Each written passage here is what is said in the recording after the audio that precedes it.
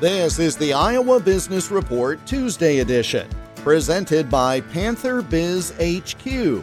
UNI students working with small businesses to advance or create dynamic social media presence. Learn more at iasourcelink.com. Business transitions can be difficult. The unique dynamics of a transition from one family generation to another bring unique challenges. Dr. Heidi Vermeer-Quist of VQ Consult works with those entities as part of the Family Business Center within Advance Iowa. She says communication between the generations is key. The stories of dysfunction that kind of end up destroying family businesses are more common than the success stories, especially when you get to the second and third generations.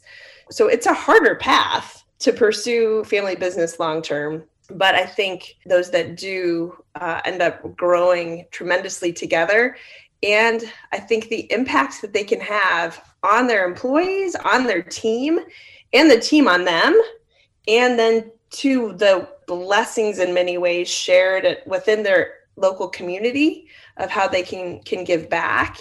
Those stories are just pretty inspiring.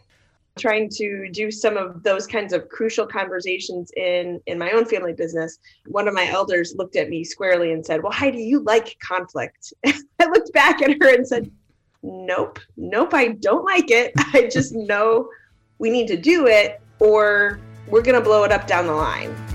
You can hear more in my extended conversation with Dr. Heidi Vermeer-Quist by listening to the IBR Extra podcast at totallyiowa.com. I'm Jeff Stein for the Iowa Business Report.